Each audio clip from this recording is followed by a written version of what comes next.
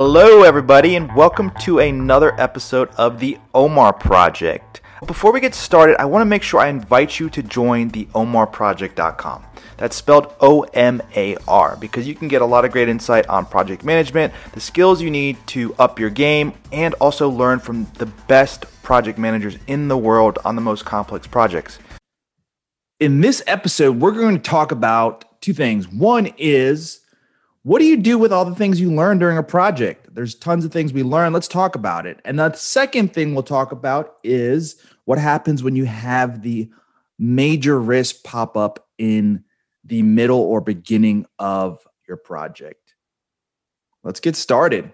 First question is from Brandon. What's the best way to capture all the key insights that were discovered during a project? Thanks, Brandon, for the question. And this is a great one because it's common on all projects that you just learn quite a bit along the way as you're developing your project, from the ideation phase to the concept to define to actually finishing it. Each of the members of your team are actually learning along the way. Even when you do projects that are replicated, you always learn something new along the way. Now, the question here is, what do I do with all that stuff that I'm learning? What do I do with all the information that's so valuable that my team's collected along the way?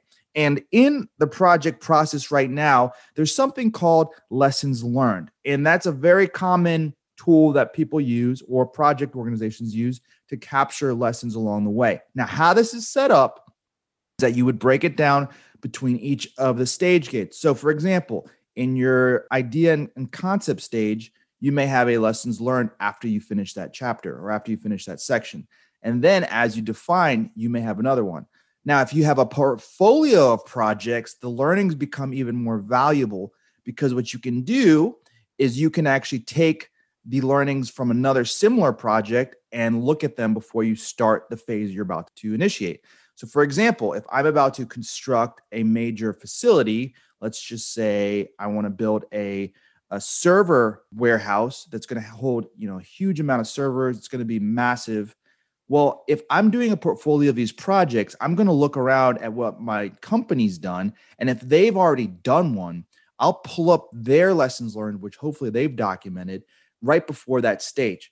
And then I'm going to take a look at that and say, hey, they said that this is something that we really need to look at. Like it's saying like they've had issues with the electrical loads. Okay, let's make sure this is something we address before we move forward.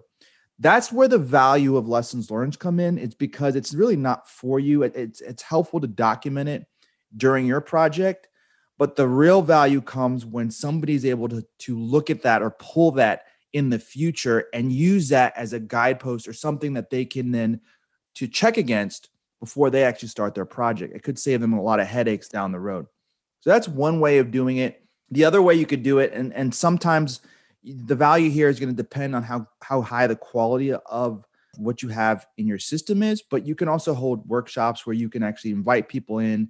And if you don't have anything that, say, for example, it's a new type of project, it's organizationally not existent in your portfolio, then what you could do is you could do something similar where you could hold lesson learned workshops with experts or pull in external experts that have done this before, just to kind of capture like what are the gotchas? What are the gotchas? What are the things that we should be aware of that you've learned along the way when you've done these things, or you pull in other people and think through this. And this is different.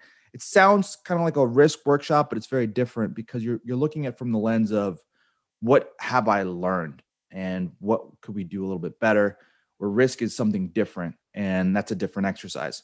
So that's another thing you could do. And you could also do the same thing during your project. So each phase you could hold a workshop and do the same thing. I hope that helped, Brandon. Definitely, it's a good thing to capture. It will be valuable for somebody down the line, especially if you do another one of those projects. Let's go to the next question. I've got a project I'm managing and developing the economics for. There are a number of risks that have come up very recently, and they're not captured in my risk register. One of the new risks is major and seems like it could derail the project. I'm working towards a major funding milestone with high-level management, and I'm concerned because we have already had a risk workshop and this wasn't flagged. What's the best way to move forward? Victor from Colorado. Victor, this is a juicy one. You are in the beginning phases of a project. So I'm assuming here, like you haven't gotten into define phase, you're up in the early stages of a project.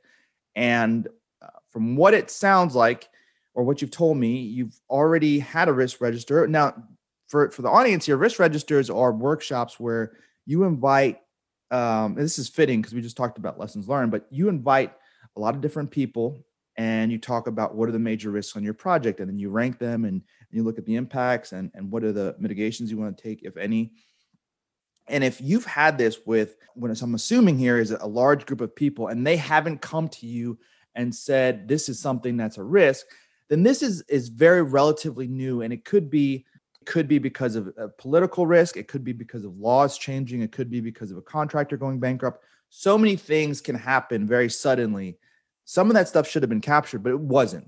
So that's the first thing. So the first question is, why wasn't it captured? Because that's the question that your higher ups, when you present this, are going to want to know, is that, did we do a good enough job on the risk workshop?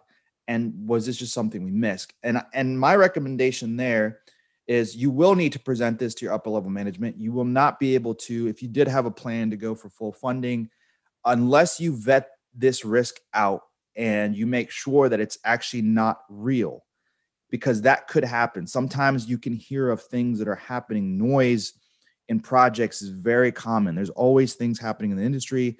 There always are potential risks that could derail your project coming up.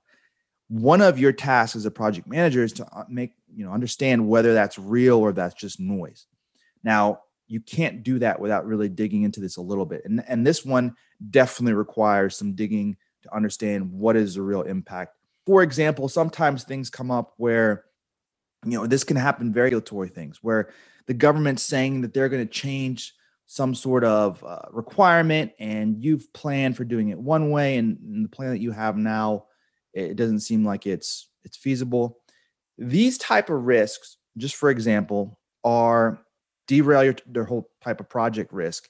And it's important to dig in. So let's just use that as an example, because those take the same steps when we need it. So first, determine where the risk is coming from. Is it regulatory? Is it an agency? Where do we actually see the risk materializing? Secondly, you're going to have to set up a small group of people to help you make sure you really vetted out this risk completely.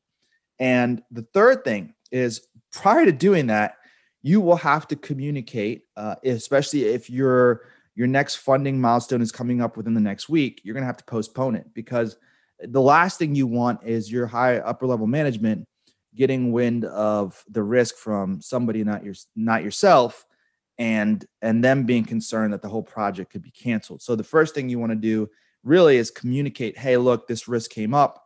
Create your plan for how you're going to address the risk. Create your timeline for how long you think it's going to take to address the risk. Then if that pushes out your milestone, it pushes out your milestone by a couple of weeks. Find the next available time to get everybody together. And then you're going to have to make a presentation on this risk, likely, if it does materialize, or if you've solved it, you have to communicate that prior to the next milestone meeting. That's the way I would handle that. Risk, especially when you're talking about things that could derail a project, and who knows, you don't say how big this project is, but if you're doing economics on it, it seems like it's probably a decent sized project. You do not want to have these things come as surprises to people. So, Victor, thanks for the question. I hope that helped. And a reminder that if you've got a question, and if you're in the audience and listening, you're like, hey, that was helpful, send something to me. I love to get the questions from you guys. I love to try and see if I can help you. So send it to podcast@theomarproject.com.